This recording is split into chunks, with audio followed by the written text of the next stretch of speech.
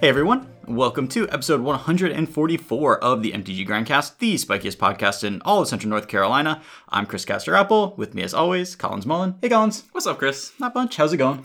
It's been pretty good. Been pretty chill. Yeah. I've started to dip my toe into Modern a little bit in preparation for this weekend. I want to make sure I am up to date on all of the happenings. So Yeah. We have our Lotus Box Modern tournament coming up this weekend, so we definitely want to be caught up on that. I've been watching a lot of Modern streams, keeping track of deck lists, not playing a ton of Modern myself because I feel like I can more efficiently process, what's going on in the format by just hopping from stream to stream and seeing what's going on. If I were in a mode where I need to practice for a tournament, then I certainly would force myself to play a bunch of matches. But when it's just about having kind of like general knowledge and being able to describe what's going on in games, I think that our preparation methods have to be pretty different now. yeah, I've noticed the same thing. The way that I prep for a tournament is definitely different than the way that I prep for a commentary day. So Right. Like knowing how to play Dimir Inverter really, really well is not actually gonna like what happens when you are then watching like a Burn versus Breach matchup. Like you need to know this stuff. Right. Yeah. It's a good time for streaming. There's just a ton of people with a lot of time at home, so plenty of streams to hop back and forth between. Yeah, definitely. I've been watching Zan has switched his streaming schedule up a little bit, so I get to watch him some more since he's streaming in afternoons rather than super late at night when I am asleep. Yeah. I've also been watching a lot of Aspiring Spike. Okay. He streams like mid-afternoon, and so it's kind of perfect. Like I usually exercise in the middle of the day after working for a couple of hours. So if I'm at home doing my body weight routine, then I will turn on a stream, and he's usually on when I do that. So I've been using his streams to absorb quite a bit of what's going on in Modern right now. That's cool. Yeah. So hopefully we can talk about some of these things that we've absorbed. Yes, we will. Before we get into Modern, before we get into anything, I really want to thank our patrons. We super, super appreciate your support. If you would like to become a patron, head over to patreon.com/mtggrindcast and sign up, and we will get on sending you some swag. I'm kind of restarting that process up a little bit, and so we will hopefully get stuff out. And come hang out in our Discord. Come hang out with us. It's a good time. We're going to talk about Modern for most of today, but we did get a relatively big announcement of an announcement. Yesterday was kind of a wild ride. Yeah. Because they didn't announce, they're doing this weird thing now where they're announcing that there will be bans the following Monday. Yeah. And everybody has been kind of crying for bans in all of the Eternal formats right now because of companions. The Eternal formats are on life support right now. Yeah. Not great. So, Monday, like around midday, I was on Twitter and I was like reading everybody's discussion about how really, really hope that there's going to be an announcement today. Right. And then it happened, but it wasn't exactly what we wanted. So last time that they announced that there would be bans, they did not tell us the formats, right? It was just like, we're going to have a ban announcement. Yeah. And everybody was like, okay. Yeah. And I think that at that time we were all like, we know what that means. Goodbye, Oko. Wait, was that the one? Because there was also... Was that the last one? I think there was the one where Breach got banned in Legacy was after that. Okay. Yeah. That's fair. And that was one where we kind of thought that there was going to be an inverter ban, but in their explanation of why no inverter ban, we got the 49% win rate explanation there. Right. And so now we know in this upcoming ban announcement, there is not going to be a Modern ban, not going to be a Standard ban, not going to be a Pioneer ban. This is just Legacy, Vintage, and Brawl for whatever that is worth. Yeah. So, good for Legacy and Vintage. Yep. Kind of. It's such a weird, bittersweet moment because for Vintage, you just can't ban companions out of Vintage. They're all one-ofs anyways, and historically we've only been doing restricting in Vintage. That maybe could change. I don't based on see what else could be happening here, because I think there's two options to make Vintage playable again. Okay. You look at these Vintage results, and it is almost 8 out of 8 Lurrus decks in every single top 8. Right. And they have... There was a slightly wider variety, but it looks like they pretty much coalesced towards being combo decks. Yeah. Just like it's so easy to have Lurrus add to your engine with Paradoxical Outcome, a couple Underworld Breaches, and just go off from there.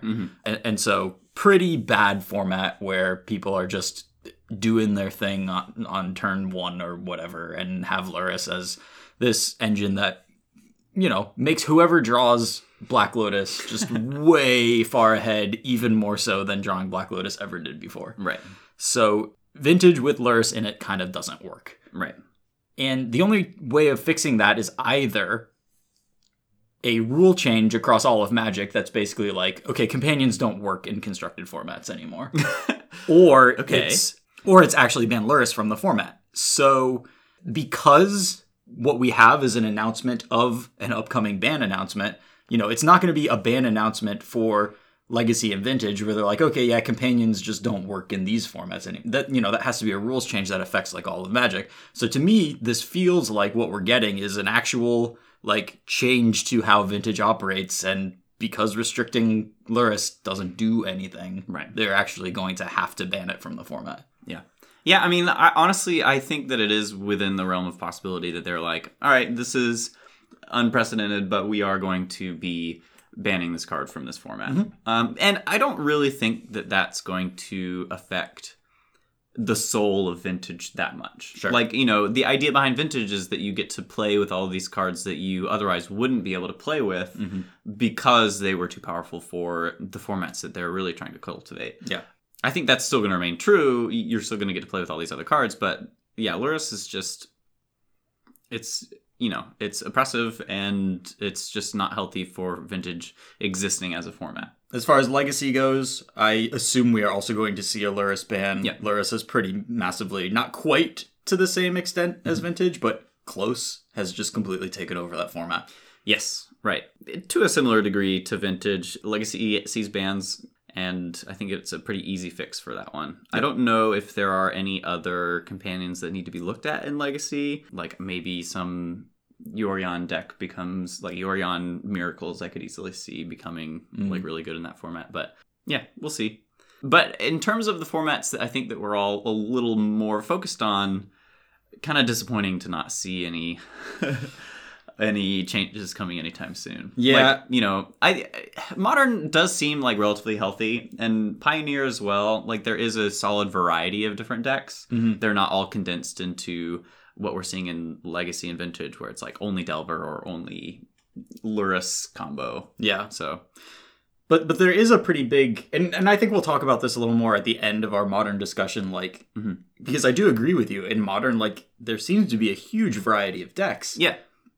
But they're all very directly informed by, like, are you playing a Lurrus deck? Are you playing a Yorion deck? Do you have a super compelling reason not to be in either of those two things? Right. And, you know, so there is variety, but is it the type of variety that actually makes for a healthy format? And so it's a variety, but you have to play these new cards, which I guess is what Wizards wants. Yes. It sounds pretty good when you put it like that from Wizards' perspective. It's that's like, true. Yeah, it's like you have to play the cards from the new set, but you do get a selection of things that you can do. Like, all right, maybe that's just what they're going to aim for. Well, so before rather than just get right into that, why don't we give some context for it and just kind of talk through the format, the decks that are seeing play, the decks that are doing well, and that way we can, you know, sort of get a grasp on the whole thing, and then we can talk about, like, okay, so is this a good format then? We've got, you know, as always, because they, you know, doubled the challenges and added super qualifiers. Pretty much every week when we want to talk about a format, we've got 2 challenges and a super qualifier we can talk about. Yeah, so. And that's, you know, that's a solid amount of data. Yeah. The common threads between kind of all of these tournament results is there are a significant number of Lurrus decks, there are a significant number of Yorion decks. Yes. And then the 2 good companions. The 2 good companions. And then there's some Obosh hanging around somewhere. Yeah. I mean, you know, he's doing his best. That's fine. Yeah. I mean, you know, if you look at this Modern challenge from 2 days ago, so the second challenge of the weekend, looks like Gruul Obosh is actually quite represented. Oh, this is just the top 32, but, you know, there's 3 copies of Gruul Obosh in the top 32. Yeah, I mean, I do think that deck is pretty strong, and now that people have kind of figured out that Luca is really good in the strategy. Once you hit 5 mana, which you can get to pretty quickly with this deck, you start being able to do some really powerful stuff. Yeah, and some of these versions, and I think this is probably bad, but some of the versions of the Obosh deck are actually playing Planebound Accomplice, which is a Modern Horizons 2 and a red for a 1/3 and has red. You may put it sneak attacks a Planeswalker. Right. And so that allows you to Luca on 4 mana, which is kind of cute because you don't have even plays in your deck.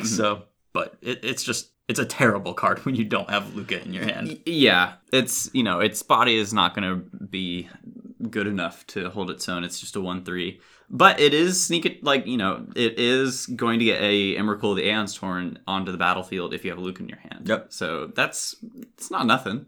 Yeah, and that's really where I think a lot of the strength of these decks come from generally is just that, yes, Luca is a 5 mana Emrakul the Aeon's Torn without its cast trigger. Right. And I really like this, what I've seen of this specific build of this deck. So there's a lot of different variants of Obosh. People aren't sure if Luca's good or not.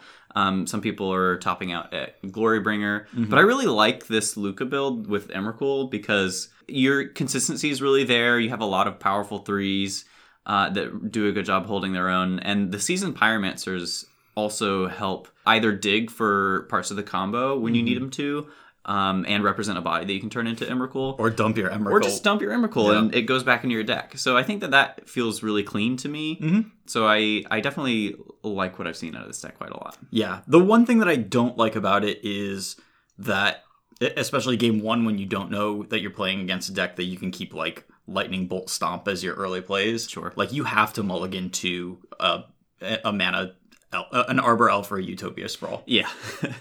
And that fact might be worth finding a few more mana dorks to put in this deck. Especially in London, if you're having to mulligan towards one of those things, I think that like 10 is a more comfortable number. Yeah. Because when you do mulligan and have awkward multiples, you can just put one away. Yeah, and Noble Hierarch is a crazy good card, but maybe it's kind of medium in this deck that has multiple like double red. I'd probably prefer a... it'd have to be Birds, I guess. It would just have to be Birds of Paradise. Yeah. Which is, man, a lot worse. It's fine. It's sad that it doesn't get to double its... 0 doubled is still 0, so Obosh isn't really going to help out that much. But I would really, if I'm going to be tinkering with this deck, I would probably start somewhere here that goes pretty heavy on 4 Luca and an Emrakul.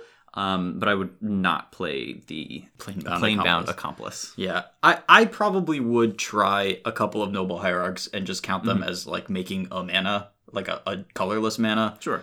Because Exalted is really, really good.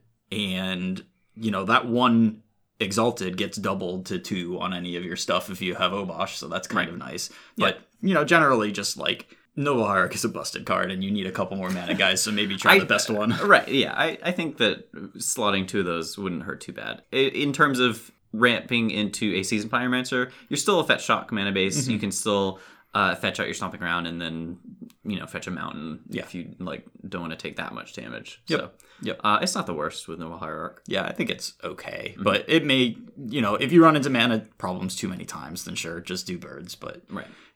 I'd prefer to push it first a little bit. But yeah, I mean, the deck seems fine. There is no draw fixing or anything like that in there. Decks like this. There's Seasoned Pyromancer. I know, but no early. I mean, what I'm saying is there's no Once Upon a Time, basically. Oh, sure, okay. Well, I mean, if we're talking about all the busted cards, I know, but other decks get their, Astrolabes or whatever, to just make things smooth, and you're just kind of hoping that you naturally have Mana Guy, a 3-drop that's relevant for the matchup, and then follow up. You really are doing it the old-fashioned way, for sure, and you have to be willing to accept that. You are going to have some busted Luca draws, but a majority of your draws are going to be just regular old beatdown draws where you're playing a Kitchen Finks or a Klothys or a Magus of the Moon or something like that. I mean, Luca does ask for so little, that I think a large number of games come down to it. But, one problem with that game plan is that Teferi Time Raveler is a really good answer to Emrakul the Aeon's Torn. It's true. And there's a lot of Teferi Time Ravelers running around. Yeah. So, so it's not perfect. The most dependable thing, But there's plenty of decks that just are going to die to the Emrakul. So that's probably enough time talking about like the third best companion. It's kind of the most exciting one. Yeah. So I get leading there, but this is definitely not like what everybody's doing. This is something cool that we saw. Right. If we want to take a step back and talk about metagame shares, we got to talk about Burn. Yep. Burn is the most popular thing that you can do right now. It's kind of the default Lurrus deck. Yeah, it seems to be about 25% of the metagame. It varies from tournament to tournament, but it's certainly around quite a bit. Like, you're going to play against it 1 or 2 times in the Swiss of any tournament. Like, you just are going to. Right. So Burn's around, and then I would say that the second most popular deck is going to be Lurrus Jund. The Lurrus Jund seems to have kind of like won the mid-range arms race in terms of popularity. I still think that it's going to lose to Erosa most of the time. I think that I would take the Erosa side of things more often in that mid-range fight. Just Yorion is able to go over the top of Lurrus pretty easily, especially when you're playing so many cards that cantrip for 1 mana that you can flicker with Yorion. And Lurrus Jund has kind of no way of stopping you from Yorioning whatever your Yorion deck is. Like, it has no way of stopping you if you have an Astrolabe and an Abundant Growth out. And that's kind of near the floor of your Yorion. Right. And Lurrus Jund doesn't really have any way of stopping you from doing that. They don't have access to Mystical Dispute or or even like Archmage's Charm or whatever to stop the Yorion from coming down. So they need to be aggressive and they need to kill you with Tarmogoyf or whatever before that takes over the game. And that's just pretty tough based on the plans of Lurrus Jund. Like, Lurrus Jund is really not trying to beat down. It's really more trying to just, get a bunch of value, cast a bunch of different spells off of Lurrus after you've stripped away their answers to your Lurrus. Like, that's the main plan of this deck. And when your opponent just like has a looming 4/5 that's going to draw them 4 cards or whatever, right? it's going to be tough. Yeah, I mean, and just like looking at these lists, it is like a pretty small ball game. Like a lot of Bobs. If you're playing like 3 Dark Confidants and 2 Renin 6s, and then there's Kroxas and Scavenging Oozes, and it's just a lot of things that are going to get you incremental value and are obviously good with Lurrus, but against a deck that like solves the Lurrus and then is able to just go card for card with you and then eventually be doing bigger stuff. Because it's pretty easy to get bigger than Kroxa, especially if you have Path in your deck. Yep.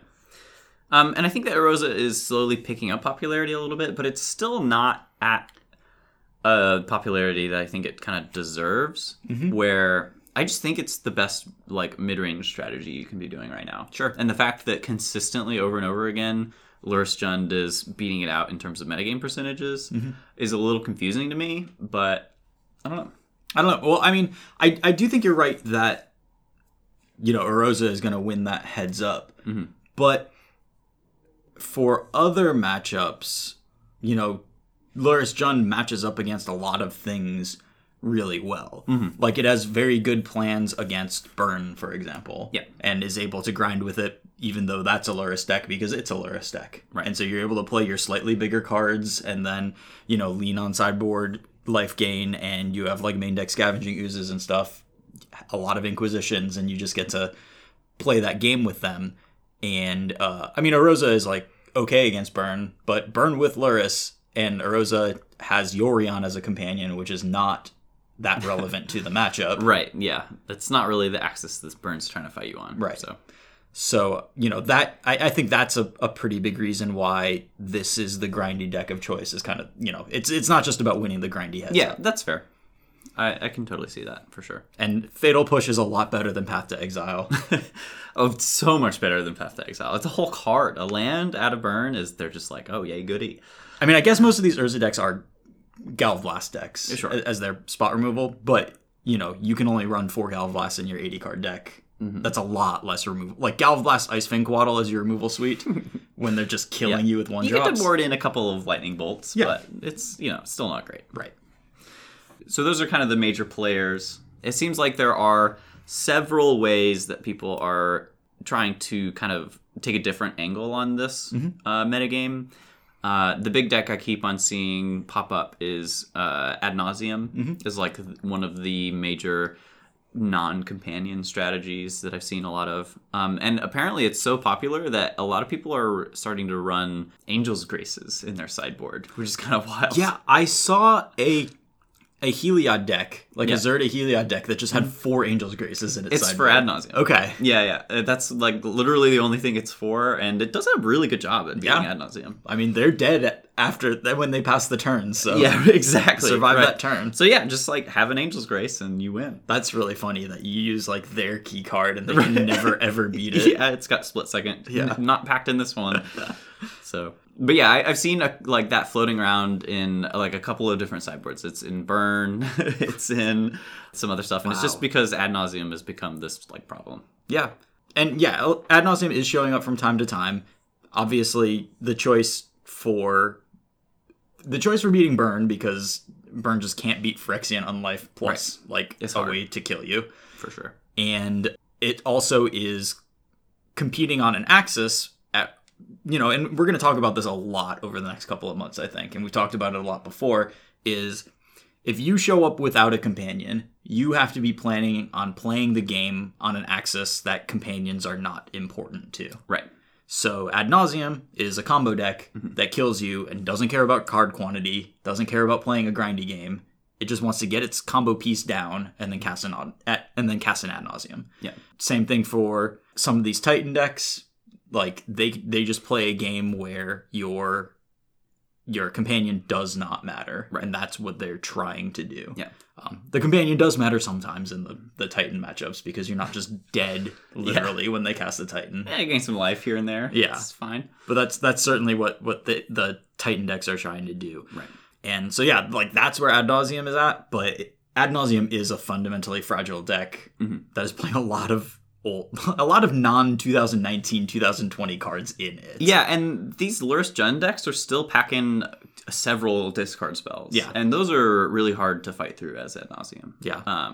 So, you know, when that's like the second most popular deck, I don't love the positioning of Ad Nauseam. At least there's basically no humans. Yes, that's true. Which is your unwinnable matchup as Ad Nauseam. But yeah, the discard decks have always been harder for Ad Nauseam than the counterspell decks. But now, counterspell decks that you were traditionally strong against counterspell decks because you could get a pact and then just choose when you go off with pact backup, kill them at instant speed. Yeah. And so whatever their vulnerable spot was, you do that. Now, though, a lot of these counterspell decks have Teferi Time Raveler, and you cannot beat Teferi Time Raveler plus a counterspell. Yeah. It's impossible. It's really rough. So you have to preemptively cast your Veil of Summers, and it's not great. Right, and I mean, like, that's certainly a play you have access to. Yeah. But if they have 2 counterspells, then you still die. Right. So. Yeah, so not great, but, you know, there you have it. Yep. And then, so we were talking about how like taking a different angle on tackling this like mid-range fest is what people are trying to do. I've seen a couple of strategies that are doing that in a kind of interesting way. First of all, Will Pulliam has been working on a Lurrus Jund deck, but it's not like the other Lurrus Jund decks. This is a Hour of Promise, Field of the Dead Lurrus deck. You know, you get to play these big spells that are really impactful and add to the board in a bunch of zombies, but they kind of skirt around the Lurrus restriction because they're not permanents. Yeah. So I've actually been really impressed with that deck, and I think that there's a lot of good things going for it. You get to play your own Lurrus game, which seems to be just one of the most powerful things that you can do. And then also you have this late game that just completely crushes every other late game. Like if you're playing a mirror and your opponent doesn't have something for your Field of the Deads, you're just gonna win inevitably. Yeah. I'm not sure exactly where his build is at right now. I saw it play out some, and it didn't look quite there yet to me. Sure. I think it had a little too much of one half of the equation, and, you know, like too much of each of the halves of the equation of like Jund plus ramp Yeah. to be focused enough to actually like have enough disruption to not die to whatever was going on, or have enough lands to quickly start making zombies. And so, like, the Sakura Tribe Elders did not seem very good to me when I saw the deck play. I don't know if those are in the list anymore. Yeah, he was talking about that in our Discord, and he said that he cut pretty much all of the ramp spells. I think that's exactly what he wants to do. Yeah. So the deck is really just the same Jund deck. You know, you're playing Dark Confidants, Wrenn and 6s, interaction, discard and stuff. But you just, on top of all of that, have 4 Hour of Promise and 3 Field of the Dead. Yeah, that makes perfect sense to me. Yeah. I think Hour of Promise is just a much better card than Kroxa as far as like trying to simulate having bigger stuff than you're allowed to play. Yeah, exactly. And yeah, I think the Elders just looked bad, so I'm really glad that he's on the same page about ramping that deck. Yeah, I think the Elders were just like too cute. Yeah, it's like this like. You know, like, ooh, I can get a land back with my Lurrus, but it's just not what the games are going to be about. No. If you have Lurrus and you're getting back Sakura Tribe Elder rather than Mishra's Bauble, you're probably screwing up. Right. The one thing now that I would like to see fixed in the deck is you do end up generating, like, huge amounts of mana for your deck that all of your spells cost nothing in. And I wonder what kind of sinks there are that you can play in there. Yeah. I mean, having Lurrus in play, you usually can find a lot of things to do with your mana. Yeah, even if all of your cards are, 2 or less mana, if you're casting a bunch of them. If you're casting a bunch of them and you've drawn a lot of extra cards, you're going to find ways of utilizing your mana, I think. Yeah. Which is pretty good. But, sometimes, especially if they kill the Lurrus, it kind of just like has a lot of mana that it could convert into something if it had anything to spend it on. Right. So I wonder what there is for that. But I definitely like the deck once it's cleaned up to just have this. It makes the package very simple. Yeah. It's just like I can play this 5 mana big threat that's going to be very good. And then, even in the games where I don't draw that card, like if I can just make my land drops, I'm going to be making some zombies. So. Right. Because you don't have crazy Fields of the Dead. Like, you're not making 6 zombies at a time. You're just like making a constant stream of zombies. So you need to have enough disruption that whatever they're doing is not then powerful enough to beat zombie.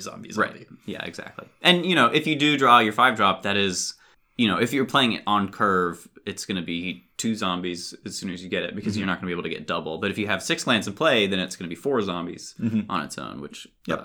can be really powerful. And then every fetch land is 4 zombies. So there's definitely times when you do make a really decent number of zombies. Yeah. It's just, you obviously can't keep up with Primeval Titan with that, so you need to stop the Primeval Titan from happening. Right, for sure. And then, kind of also on the same topic of going over the top of the format, another deck I've seen floating around is kind of old-fashioned Temur Scapeshift. But with a little Yorion variety. Obviously. Yeah, I mean, you gotta add something in there. But yeah, I mean, so the main package that this deck takes out of the other Yorion decks is the Astrolabe Abundant Growth package. So you're just playing 8 cantrip procs that are just 1 mana. And then you just get to play like solid spells up the curve. You get enough ramp in your growth spirals and Search for Tomorrows and stuff like that. But mainly you're just trying to play this tempo game of like stay alive. You're playing an Uro. You're playing Uros as well. And then eventually your Scapeshift is just going to end the game with Valakut. So it's funny how Yorion is just kind of leans over and is like, play snow with me. Yeah. Because you just get Astrolabe and Icefang Coatl for free. Right, yeah. And just, if you have enough cantrips that are cheap, Yorion becomes really, really strong. So this deck seems interesting and, potentially like another way to go over the top of things. And if I had to pick which direction I was going in this format, I think I would try to go over the top of things. And the things that I like in these 2 particular builds with Will's Jund deck and this Temur deck is you have a little bit of interaction. You're playing like Remands or Is It Charms, so you're not just like dead to the early stuff, but you still get to, and then, Will's deck is obviously playing like the discard and everything, so going over the top of things without like being dead to burn or whatever is probably what you want to be doing in this format. Is there any consideration for playing Tron under those metrics? I know Tron does not... I guess Tron does get a companion because you can play Gigantha, for whatever that's worth. Sure.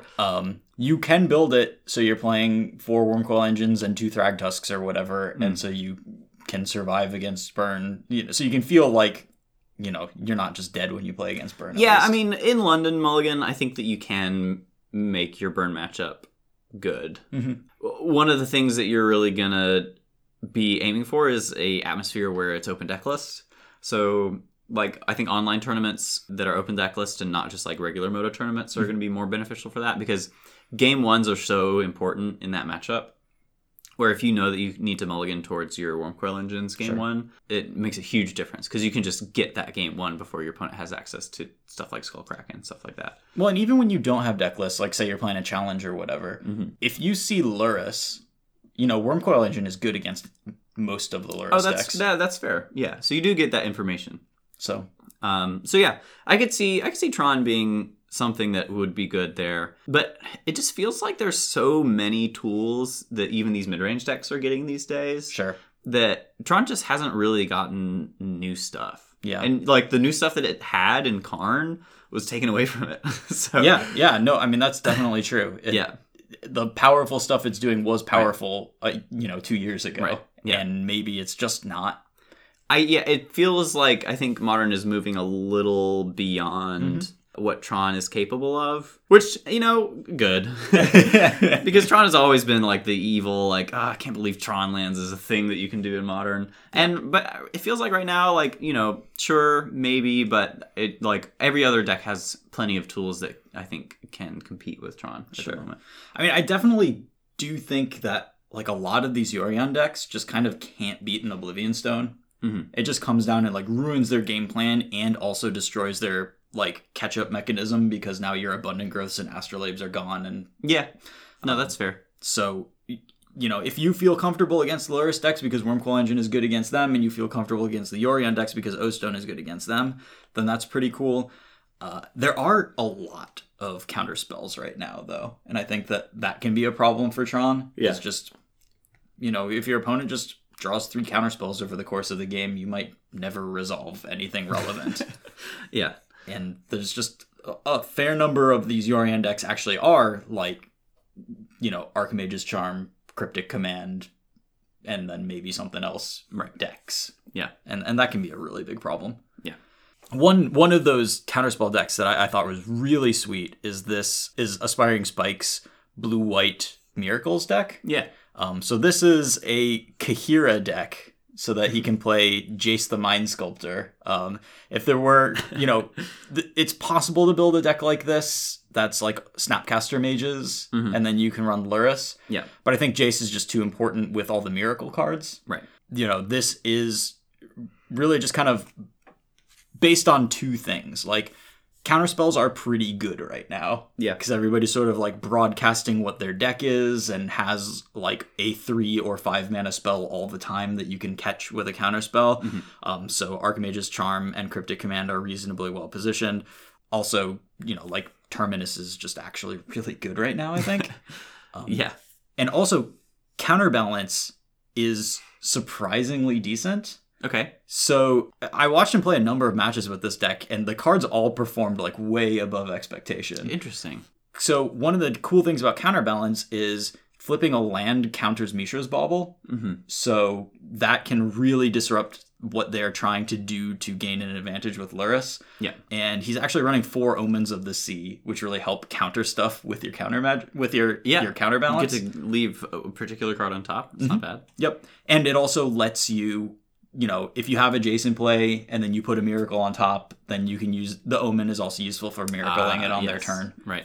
So, yeah, I mean, the deck was surprisingly powerful given that it has a lot of cards that have been traditionally kind of medium in Modern, but they just like were all pretty well positioned. And then you get to play some of the bangers of 2019 and 2020 in Teferi, Time Raveler, and Force of Negation. Very good card. Force of Negation is so good right now. Yeah, I believe that for sure. Yeah, I mean, this looks really sweet. I like a lot of the things that are going on here. Kahira is just kind of icing on top for this deck. It's not, it's not really a huge part of it. But, The cost of Kahira is that you don't get to just put Snapcaster Mage in your deck. But the deck doesn't necessarily... No. It isn't necessarily that interested in it, so... Right. Yeah. Plus, Snapcaster Mage, talking about things that Modern is starting to leave behind a little bit, it's just a little slow. Tacking 2 mana onto the spells that you're trying to cast these days is a lot. It's a big cost. Yeah, I mean, we were talking about this earlier today, is like, Snapcaster is like a neat, like, powerful but fundamentally pretty fair card. It's not... like going up a card and like getting to choose the spell out of your graveyard that you cast. It's like, powerful. Obviously good. Yeah. But it's not cheating on any axis. Right. Yeah. So. But we have seen some number of Snapcaster Mage decks. And in particular, let me see if I and this one was from the Modern League dump, which is just 57 different Modern decks, which is an indicator like, holy crap, you can play a lot of different stuff in this format. Right. But that doesn't necessarily mean that much. I mean, this is one of each of every single deck that 5-0'd. Sure. So, but 57 is still a large number. Yeah. Even for Modern. But so like this Lurrus Death Shadow deck can just run 4 Snapcaster Mage, and Snapcaster is very good when you can cast it from your graveyard. No, for sure. Like, we kind of saw that concept in play where Ryan Overturf was playing his Jaces in his Pioneer deck, just like as a card that he could recur with his Lurrus that could get back spells from his graveyard. Snapcaster Mage, I think, is just a strict upgrade from that. Oh, yeah.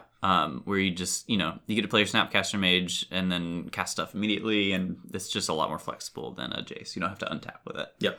Kind of lets your Lurrus, like, cast Thought Scours from your graveyard, in a way. Yeah, and that's pretty sweet. Yep. You can fill up your graveyard a little more. Seems pretty good.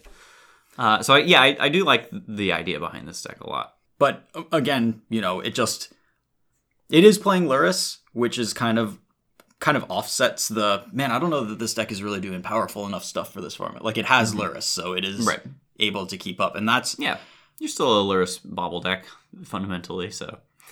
And I think that's one of the driving forces behind the diversity of the format. The fact that there are 57 different lists in this dump, and we actually are seeing decks in like kind of all of the meta archetypes. We're seeing aggro decks, we're seeing mid-rangey decks, we're seeing much more control. We're seeing a counterbalance deck. And the thing that is tying a lot of this stuff together is like a deck that's like not really playable as a 60 card deck becomes able to keep up if you just have a free good spell every game. Yeah. And you just like band-aid over the fact that like there are some fundamental flaws to an archetype. And it's just like, well, I mean, if I draw a Mushro's Bauble, then I just get to draw an extra card every turn, so... And that'll fix all my problems. It fixes a lot of them. Yeah, for sure. Yeah, no, I do like that archetype quite a bit. So yeah. Ooh, another deck that I want to talk about is kind of going back to the burn style of things. Dylan Donegan made the top 8 of the most recent Super PTQ.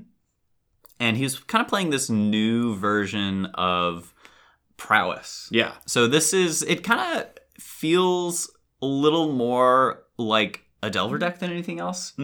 So think of the Prowess shell, but instead of the top end being Bedlam Revelers, now we're playing more 2-drops. So we're playing some Seeker of the Ways and Abbot of Carol Keep to kind of like get some value. You're playing Lurrus, of course, and Mishra's Bauble. And then the rest of your spells are just 1-mana creatures and burn. And then you also get to run Path to Exiles, which I think are decent in the metagame at the moment. And Light Up the Stage, of course. Yeah, and Light Up the Stage is another like good card advantage engine. And I heard from Dylan that this deck was actually doing a pretty good job at out-grinding the other grindy decks. You just always have a removal spell for your opponent's Lurrus, so it's never really going to be more than, a Snapcaster Mage. Yeah.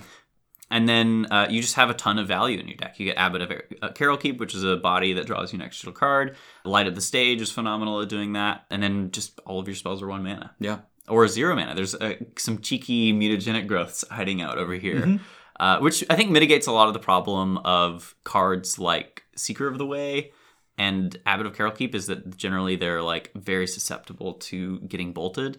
But if you can be confident that you can untap with those against red decks, Seeker of the Way becomes a very, very powerful card. Sure. Yeah, and I mean, mutagenic growth also, you always have Lurrus. And so the fact that you can protect that from a 3 damage burn spell, if you draw a mutagenic growth, is really nice too. Yeah, phenomenal interaction there, being able to save your Lurrus from a bolt. Yeah. So I like a lot of things going on in this deck, and I think that this is probably one of the places I would lean towards starting, just because I love the Prowess Shell generally, of course. and it's it speaks to me, and I also love putting Mishra's Bauble in my Prowess Shell. So it's best of both worlds. Yeah. One other kind of cute thing along those lines a little bit. Let me see if I can find this in the... So here is a Lurrus deck. This is another Grixis shell. Yeah. But one of the key interactions is that Sprite Dragon triggers off of non-creature spells, not just instants and sorceries. Yeah. So Mishra's Bauble Lurrus with Sprite Dragon, you can get your Sprite Dragon pretty big pretty quickly. Yep. So, that's pretty cute. And again, this is like one of those decks that just could not possibly be playable without Lurrus. Yeah. Your deck is 3 Snapcaster Mage, 4 Sprite Dragon, 4 Young Pyromancer, and then just like spells. Yeah. Removal spells like Archmage's Charms, Kolaghan's Command. It's just... But a lot of it just doesn't really matter that much. Yeah. You have Lurrus. You always have Lurrus. If you ever draw Mishra's Bauble... Like, your deck just becomes extremely powerful. Yeah. I mean, that's why Lurrus is being so dominant right now in the format. It's just everywhere. Yeah. Because any deck with a recursive draw an extra card every turn is going to be powerful. Just that it starts with. Yeah. That you just start with half of that in your hand. You have a Phyrexian Arena as your 8th card all the time. Except better because you get the card, like, immediately, and it's a 3-2. Although they can kill it. Right. It's just a wild card. Yeah, it's very crazy. A lot to get used to. So right before we started recording, we were watching a little bit of Zan's stream on the TV, and he was playing a Saheeli combo deck. So I guess that's another way of playing a mid-range strategy, but still having the access of being able to go over the top of people. Yeah, and we talk about, adding 20 cards to your deck, like... Even when you're a combo deck, as long as you have enough like filtering and stuff, it's actually not that big of a deal. Like Inverter with 80 cards is still a pretty good deck. Jury's still out on whether it ultimately will be the correct way to build Inverter, but like you can build Inverter that way. But boy, watching Zan play that deck, like the 80 cards really did seem to make it pretty hard to put the combo together. Sure. Yeah. Especially because the nature of that combo, where the pieces are a little bit vulnerable and you often have to like re-combo because they disrupted you and got one of them. Right. And it did look really hard to do that. But the deck did play just an excellent grindy game in the meantime, because it's just a Snow Yorion deck with a lot of the good cards. And I know that that's how Zan likes to play that deck kind of in any scenario, is that I know that in Zan's mind, he just never draws the combo anyways. Right. So he's like just trying to win the regular Planeswalker games all the time.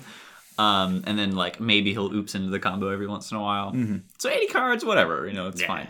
But yeah, I mean, I do think that like, if you can really lean on like the Planeswalker half of that and then kind of use the Yorion to go over the top, you can do a good job with it, and it's playing a lot of really busted Planeswalkers. So yeah, and certainly like the interaction of Teferi as combo protection that also is disrupting like a huge chunk of the format into not being able to do what they want to do, and then also just like turns your Felidar Guardians into really good cards. Yeah, because they just do whatever, including bounce something, draw a card. Yeah. Hit my Oath of Nissa. This is great. Yeah. It's a good time. Yep. Classic. One of the other ways to sort of like dodge the grindiness of the format is I've seen some amount of like creature-based combo decks, and they've kind of diverged because you get to choose which... It's a choose your own adventure. You get to choose which companion you want for your green creature combo deck. Do you want Lurrus or do you want Zirda? And unfortunately, if you go Zirda, you can't do Devoted Druid combo in your deck because Vizier does not have an activated ability. Right. So I think that has caused the Zirda version to be significantly less popular, which is kind of too bad because that deck is really, really cool. just the like little challenge of, okay, I got to find all creatures with activated abilities to put in my deck. And so you can play Heliod Walking Ballista. So most of these are like collected company lists. Because Spike Feeder works as well. Spike Feeder works as well. Mm-hmm. And the really cute thing is that, this deck doesn't even have that card in it. Oh, yeah, I was looking for it. Yeah, it just straight up doesn't have it. Great. So the neat thing is, like, if you have Zirda in your deck, you can run Duskwatch Recruiter, and then it's just like, if you ever untap with Zirda, then you can play it Duskwatch. If you untap with one, then you get to play the other and just activate Duskwatch Recruiter for green each time. That's and gonna like draw a lot of cards. Yeah. Especially if you are a devoted Druid deck. Yeah. I mean, I guess you can't be a devoted Druid deck and a Zirda deck, so you're never gonna have just like a ton of mana because you have a devoted Druid and another mana guy or something like that. So, but dump 3 mana into it, dig 3 deep for a combo piece. Like that's really cute. Yeah, you'll find a Spike Feeder and a Heliod in no time. Yeah. The Zirda deck in this dump, though, that is pretty sick, does not actually have any Duskwatch Recruiters. So, it's got company, it's got Heliod combo. It does not have Spike Feeder in it, which is kind of weird because having Spike Feeder combo is like pretty good in a burn metagame, but yeah, I would definitely want to find space for Spike Features in here. Yeah, because you're a collecting company deck, right? So you really, really want all of your like collecting companies to have the potential of hitting that. But I don't know. That was the best thing about the deck to me always, is that you could just have nothing and you can company into the combo. But there's like one really super cute thing here. This is a Stoneforge Mystic version of the deck. You can play Mystic because it has an activated ability. You can obviously play Equipment because all equipment has activated abilities. Right. But it has Umbral Mantle in it. And so Umbral Mantle is a 3-mana equipment with equip 0. Equipped creature has 3 and untap, the untap symbol from Shadowmoor. This creature gets +2/+2 until end of turn. So if you have Zirda and a mana creature, then you make that mana creature arbitrarily large, and either you abyss them with it, or if it's Birds of Paradise, you probably just kill them with it. Right. Or if you have a Heliod, you gain infinite life that way. Or I don't know. I guess there aren't really any. There's no way to give anything trample in this deck, but you're probably fine once you do that. Yeah. So it is pretty cute, but probably not that great. Yeah. And I probably would want to figure out a way to put.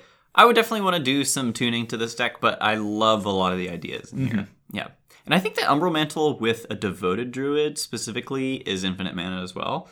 Because you get to get an additional untap with it by putting one -1/-1 counter on it, and that's counteracted by the fact that it's +2/+2. It's kind of wonky because it's like a 3-step thing you have to do, but I believe it works. Yeah, I mean it's like just devoted Druid and Umbral Mantle is not infinite. It is. Hold on, no, because it's 3 and untap, but you're only getting 2 mana. But it untaps it, so you can do it a lot of times, but I think you don't get anywhere. So, yeah, because it's 2 -1/-1 counters is 2 mana. This refunds you a mana each time you use it because it untaps it. Yeah. But so that's just a lot of activations and you don't get anywhere. So that's hilarious. Yeah. Okay. But, I mean, it's certainly infinite with a Zirda in that case, though. Yeah, definitely infinite with a Zirda. Yeah. Right, and that is infinite mana at that point with a Zirda, where Umbral Mantle, Zirda, Birds of Paradise is just infinite size on the Birds of Paradise and not infinite mana. Right. So, I don't know. There's just probably some weird thing that you can do there. But, as I said, you cannot play Vizier in your Zirda deck. So that makes Devoted Druid like a lot worse. Yeah, less appealing. So... but people are creative with their creature combo decks. They'll find a way. Yeah, I mean, you can fit stuff into here. There's a lot of creature slots. So, I also do really like the Gavany Township tech because when you have a Zirda in play, it's very cheap to activate, and you can definitely win games that way. Yeah, for sure. And yeah, this is the list that just had 4 Angel's Graces in the sideboard. You love to see it. I mean, how else are we going to beat it? You probably aren't. Not with this deck. Yeah, I'll gain infinite life. I don't know about this. Right. Is there anything else in Modern that we have yet to hit? Let me I mean, like, I think we should probably just talk a little bit about approaching the format generally. Okay. Like from the 10,000 meter view of the format. Sure. So, companions have rendered the format pretty grindy. And, this is offset in a couple of ways. One being that Lurrus does lend itself well to a good aggro deck. Mm-hmm. So we have a good aggro deck as perhaps the most important deck in the format, or at least something that you have to expect to play against. Yeah, Burn needs to be on your radar. So you need to beat Burn, and you know that you need to be able to beat grindy decks based on Lurrus and Yorion. Mm-hmm. So either you need to be a grindy deck and be confident that you'll win the grindy games, and also comfortable playing quick games against Burn where they have a lot of resources. Right, that's the squeeze of the format. Right, that's like the fundamental squeeze of the format. Yeah. This is one of the reasons that I think there is something to Saheeli combo. You play a grindy game. Yeah. You have tools against Burn. I know that Zan's tools against Burn were just like, forcing the matchup by putting a lot of core Firewalkers into his sideboard. But if it is like 20% of the format, then You gotta do it. Yeah. And then rather than just saying, like, my Yorion is going to be better than your Lurrus or better than your Yorion, you can just say, like, we can grind for a long time, and then at some point, I'll have a Teferi, and I'll have a Saheeli, and I'll have a Felidar Guardian, and you can't do anything anymore. Yeah. And that, something like that really appeals to me. If you can play a grindy game, I would like to have a companion, ideally, and then I would like to have a way of ending the game, especially if they get the drop on me and they Mishra's Bauble a bunch of times, or they just have more Astrolabe analogs so their Yorion is better than mine. I don't want that to determine the game. I would like to have, and maybe part of it is psychological, but I'd like to have some agency. But I would like to have a way to turn that game around and then end it in my favor, even if they have outgrinded me in some way. Yeah. Yeah. Yeah, so that's probably why the creature combo decks like sort of appeal to me, but they don't play a particularly good grindy game. If you have Lurrus, it's way better than it ever was, but everybody has Lurrus. And if you want to play a grindy Lurrus matchup, like, you need to have removal for their Lurrus. And your 31 creature, 4 collected company deck, it's going to have trouble doing that. Yeah. Right. If they get a footing on with a Lurrus, it's going to be really hard to come back from that. Yeah. Especially if they're like a Lurrus Seal of Fire deck. Yes. Like, you're in a lot of trouble at that point. Right. So I think if you're ever trying to grind straight up Lurrus v Lurrus, like, you need to have a decent amount of removal. And because so many people are encouraged to load up on removal for the purpose of killing Lurrus, that in and of itself makes playing cards like Devoted Druid like really pretty unattractive. So I guess I've talked myself out of like that particular approach. Yeah. You need to grind in a way that's not totally reliant on keeping some permanence in play. Yeah. Put some Hour Promises in your deck. Sure. No big deal. Yeah. I mean, I'd be down to try that. Definitely Will's deck has made some strides towards being like a thing that I'm into doing. Yeah. And it's a Lurrus deck, so like it's best of all the worlds. Yeah. Yeah. Fixes all sins. Mm-hmm. Yeah, so that's stuff about Modern. Yeah. What if you were playing in our tournament this weekend, what would you play? I would play the deck that Dylan ran, the Prowess, like the Boros Prowess deck. I think that it can... What makes that better than regular Burn to you? It's you get to be more grindy. Mm-hmm. The basic plan against Burn has always been like run them out of resources. That's harder now with Lurrus, but when everybody has a removal spell and you're playing Burn, they're going to kill your Lurrus. And, you were up a resource and that's good, but it's not something that can like continue grinding. This deck has a lot more tools to be able to grind, and I think that you can get under the decks that you need to get under, which is really good, and still be able to outgrind a lot of what's going on. And you also get the inherent tempo advantage of all of your spells are generally going to be 1 mana cheaper than your opponent's spells. And I think that is pretty huge, where like, the creatures that I'm casting are 1 mana, the spells I'm casting are 1 mana or are free. I think that gives you a really important edge. And I think that you are pretty favored in the mirrors. I think that Seeker of the Way and all of your extra removal spells and your card advantage puts you way ahead in that regard, where in burn mirrors, traditionally the person who comes out ahead is the person who is able to get more card advantage. It's grindy, you need to kill the creatures that are recursive damage and all this stuff. It's not just slinging burn back and forth. Right. So I think that you're ahead against the burn decks, which are really popular. I think that you can outgrind the Lurrus Jund decks, which are also really popular. So that already puts you in a phenomenal spot. And then you just have really good tools, and you can adapt your deck to be more grindy or more fast, depending on what other things you're playing against. And that flexibility appeals to me a lot. Yeah.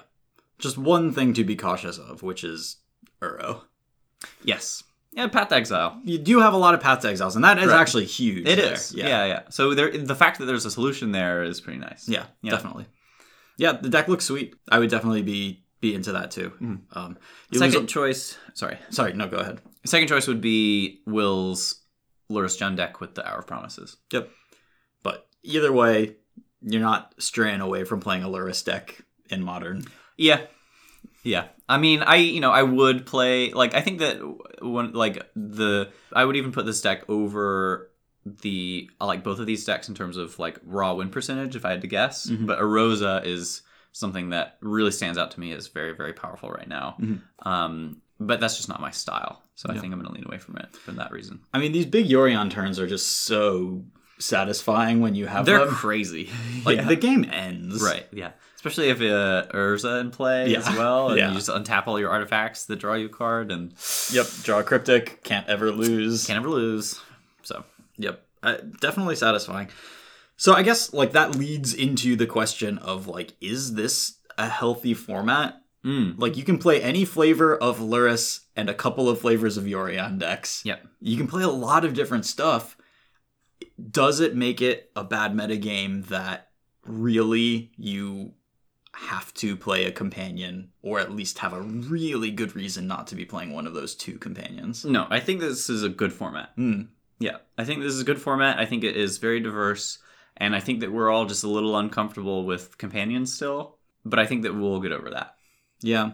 I think that it makes sense from Wizards' perspective to print things that we have to play with, and they have done that, but I think that Magic, the variety of games is still intact. And in a lot of ways, they have used this to answer a lot of complaints about Magic, which is the variance. The gameplay is pretty interesting, and you always have gas in the tank, and you're always doing stuff. And I like that about Companions. I think that it's good. I like where Modern's at from what I've seen. I think that I do like what Companions have done to non-eternal formats, and I think that we just need more time to kind of get used to it. And I think that it's important for us to try to break away from there's a companion in every deck, and that's bad. I just don't think it's fundamentally bad. I think that there's a lot of good to it. Yeah. So I think that a lot of the individual games, there's definitely an interesting texture to them because there's always that companion there, and mulliganing puts you in less of a hole and that sort of thing. It definitely removes some of the variance from it. And I think it definitely, I have heard this from a number of players, especially players that I respect, and I think there is something about companions, everybody has an extra resource, and in high resource games, those generally favor the more experienced, more technically skilled player. Sure. High resource games, there's more stuff for the better player to take advantage of. And so I think that's part of the reason why I'm hearing a lot of players that I like saying I like playing Modern, is because they're winning more because it's higher resource games and they're better at playing those than a lot of their opponents are.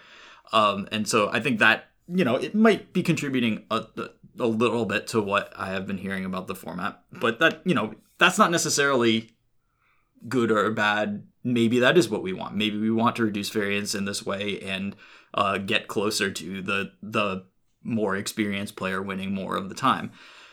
And you definitely are able to build lots of different types of decks. You can build a creature combo deck with Lurrus as a companion. You can build an aggressive deck with Lurrus as a companion. You can build a controlling deck with Lurrus as a companion. I think that it's not going to be very long before it's just, playing standard with the companions and stuff. It was a breath of fresh air, the games where I just didn't have to be thinking about Yorion the entire time. Mm-hmm. And obviously you're always going to be thinking about what cards your opponent can play. When you're playing against an Urza deck in Modern, you're thinking about Urza all the time, or you're thinking about Cryptic Command all the time. Yeah. When they have a companion, that they have it, it actually becomes a little bit easier to think about it. Mm-hmm. What kind of sucks, though, is thinking about Lurrus all the time in every single game that you play. Sure. And then you develop these play patterns that are like, okay, save this removal spell for Lurrus, figure out when I cast my Lurrus. And then those heuristics apply to, 70% of the matches that you play then. Mm-hmm. And I think that at some point that breaks down and kind of collapses in on itself and stops being fun. Yeah, well, one thing that has to happen pretty soon is that they need to print more companions at comparable power levels. Mm. And I think that once that happens and the percentage of Lurrus in the format goes from 70 to, in my mind, an ideal percentage would be 15 to 20. And then within those percentages are another long list of subcategories of types of Lurrus decks. Mm-hmm. That's where I am hoping that this goes, and I think that would be a really good place to be, where there's there's now 5 companions that are really, really strong, as opposed to just 2.5. 5 or 6 would be a really good number in my mind, where it's I'm only playing against this type of companion, and I'm only playing this type of game 6 times. And as entrenched Magic players, 6 feels like a pretty reasonable number. But I think to new people coming in, 6 is a lot of things to learn, and it's still a big enough number that it's gonna feel like a very wide variety of stuff. So yeah, and I honestly would probably be pretty comfortable with that. It is getting used to a different game than Magic has been for its entire lifetime. Yeah. But that's fine. We can adapt. And I just kind of don't want to be thinking about Lurrus literally every game of Magic that I play. Yeah. And, from the commentary side of things, I also don't want to be just it gets really samey when you're can't play this deadweight on this creature here because there's a Lurrus on the other side. So he's got to wait for that Lurrus to come out before he does that. Yeah. Or, set up his deadweight to get the Lurrus. And at some point, it's just all right, this turn 4 to 6 range of every game is based on the exact same considerations, regardless of what the matchup is. Yeah. No, that's fair, for sure. But, I think that once the number of companions increases and that gets diluted a little bit, I think it'll help with that. Yep, I hope so. Yeah. And, maybe it takes a couple of sets to get to a good place. Maybe we only get 2 more quote unquote broken companions in the next set or whatever. And then it's 4 that we're dealing with. And it's still not quite enough, but I think that it will get there. My belief is that Wizards R&D did not understand what companions would do to constructed Magic. They didn't calculate that it would have this level of impact on it, and they were not planning to make companion a sort of evergreen part of the game. I don't believe, and I mean this is mostly me guessing, but this is based on my feeling about how they have printed cards in the past and how they've explored new mechanics and stuff. I strongly doubt that there are companions in the next set. Really? Yeah. Okay. Keep in mind that this is a sort of top-down designed mechanic for Ikoria. Because the concept of Ikoria, one of the big things is bonding, a human bonding with a creature, one of the monsters. Yeah. And so that's what the companions are, is, this terrible beast, but you've made friends with it. And so now it's your companion. I do not think that in a couple of months when the next set comes out, it's going to have any companions in it. I think that there is going to be a sort of wind-up time before they can come out with any new companions to sort of add to this thing. So that is definitely a concern that I have. And that, and that certainly could be true. And, maybe R&D just didn't, at all realize the impact that these are going to have. That said, I think that they can, if they want to, adapt to it. Sure. And be like, oops, but let's see where we can take companions, and then from this point on, like, try to push things in that direction. Yep. But yeah, I mean, not all is lost. I think that there are things that can be done. So We'll see. we'll see. Yep.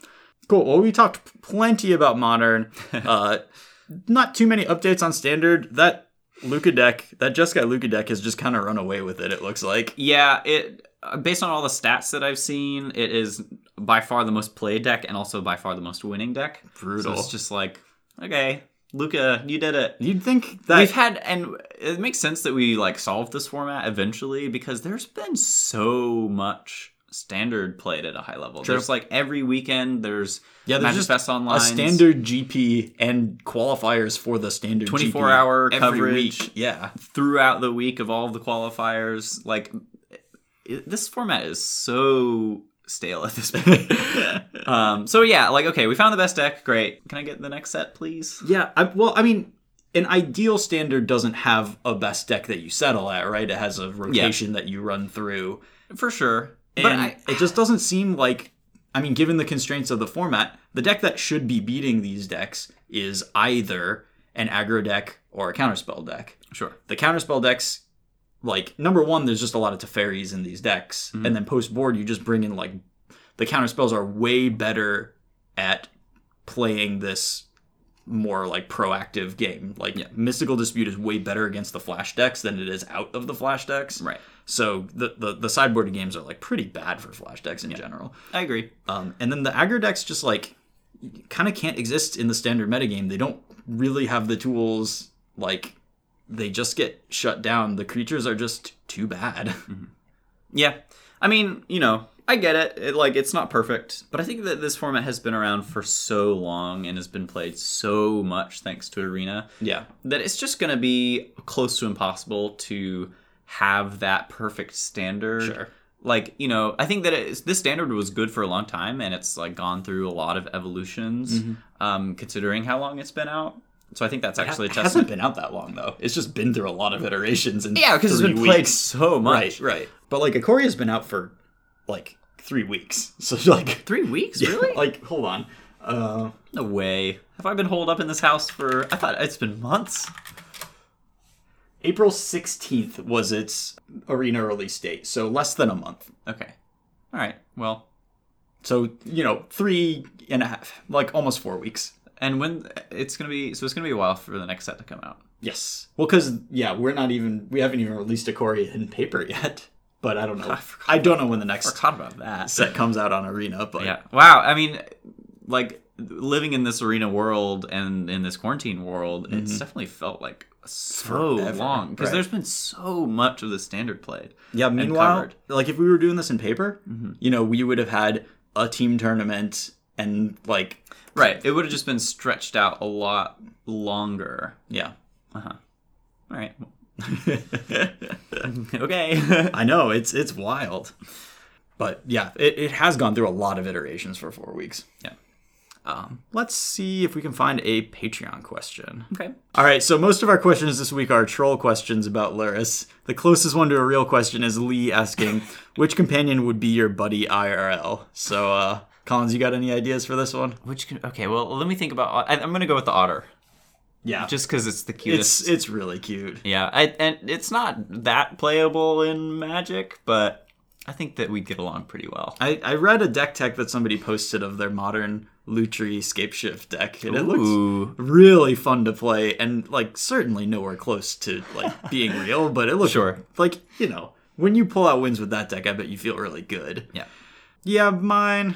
Like, Yorion would be cool because you could do the whole, like, never-ending story, like, riding on its back. Yeah, like, that's with your true. fist up in the air. Oh, no, sort for of sure. thing. Like, Friends of the Dragon has a lot of upside. Right. Absolutely. A lot of cool stuff there. But I like, from a cuteness perspective and just, like, I'd like to hang out with this as, like, my pet. I'm, like, pretty into Zerta. Okay. Just like a Firefox kind of thing. Like, no, that's cool. I think it's and I also, like... It's a shame. I think that the design of Zerta is very cool, and if it weren't being, like, overshadowed by Lurrus in Modern. Like, I think it's really cool that you can use it legitimately to reduce your mana cost of your abilities and recruit a bunch of creatures with Duskwatch Recruiter. And I think it's, like, if that's the thing that it were being used for, that would be super cool. But, like, the problems with that are, like, the way that you fit it into a deck is either, like, you don't have any permanents in your deck that aren't Planeswalkers or lands, or you are doing just making one card infinite mana combos in Legacy with it. And it's just like, oh, well, that's really disappointing. Kind of sad. Based on the potential of this card. But cool card, neat art, and yeah, I'd hang out with Zirda. Yeah.